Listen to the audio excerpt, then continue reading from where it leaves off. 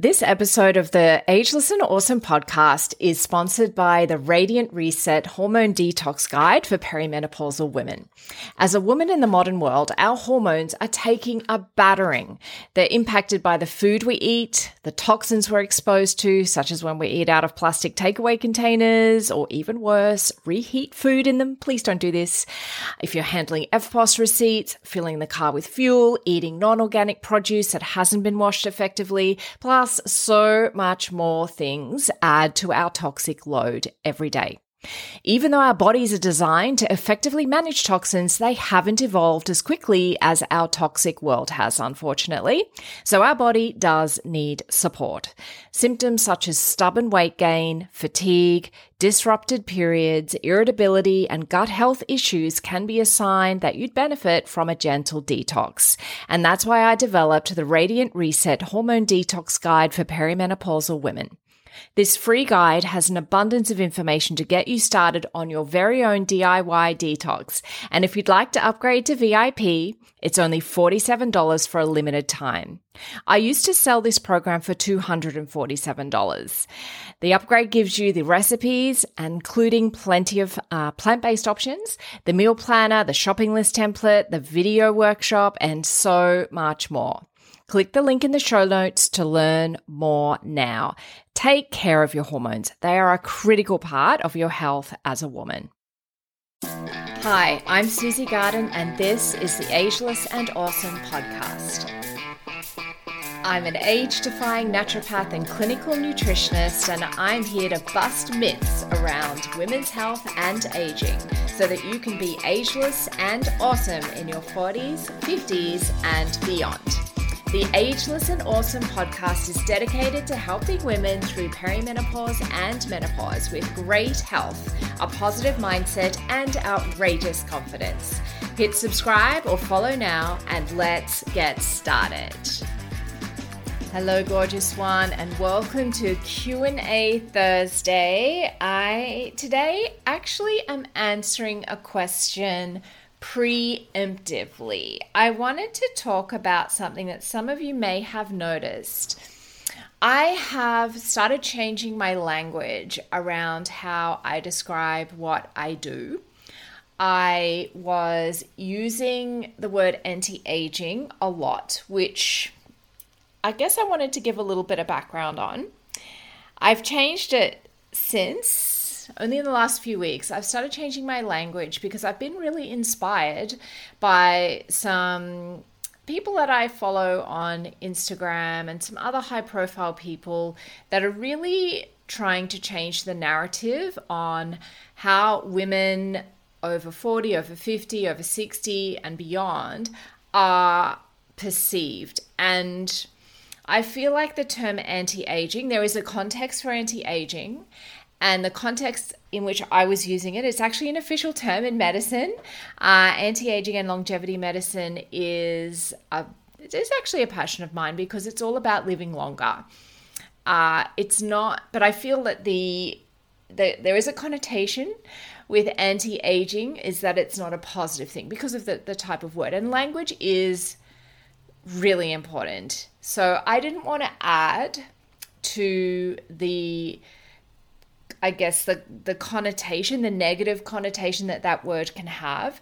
And interestingly, when I asked my clients in the Glow Protocol whether using that language, using the word anti-aging was something that attracted them to my work or not, and what they thought about that, what it meant to them, it didn't mean what I had intended it to mean, and it wasn't something that they were particularly interested in either. So which is awesome. So I am attracting the people to my work that are the right fit to my work. But I also just wanted to make it really clear as to where I sit on this and what it means to be. And to me, describing my work and describing what I do as age-defying is so much more empowering. It's so much more clear as to what I do. And I guess what I'm trying to communicate with that is that I'm absolutely all for aging well.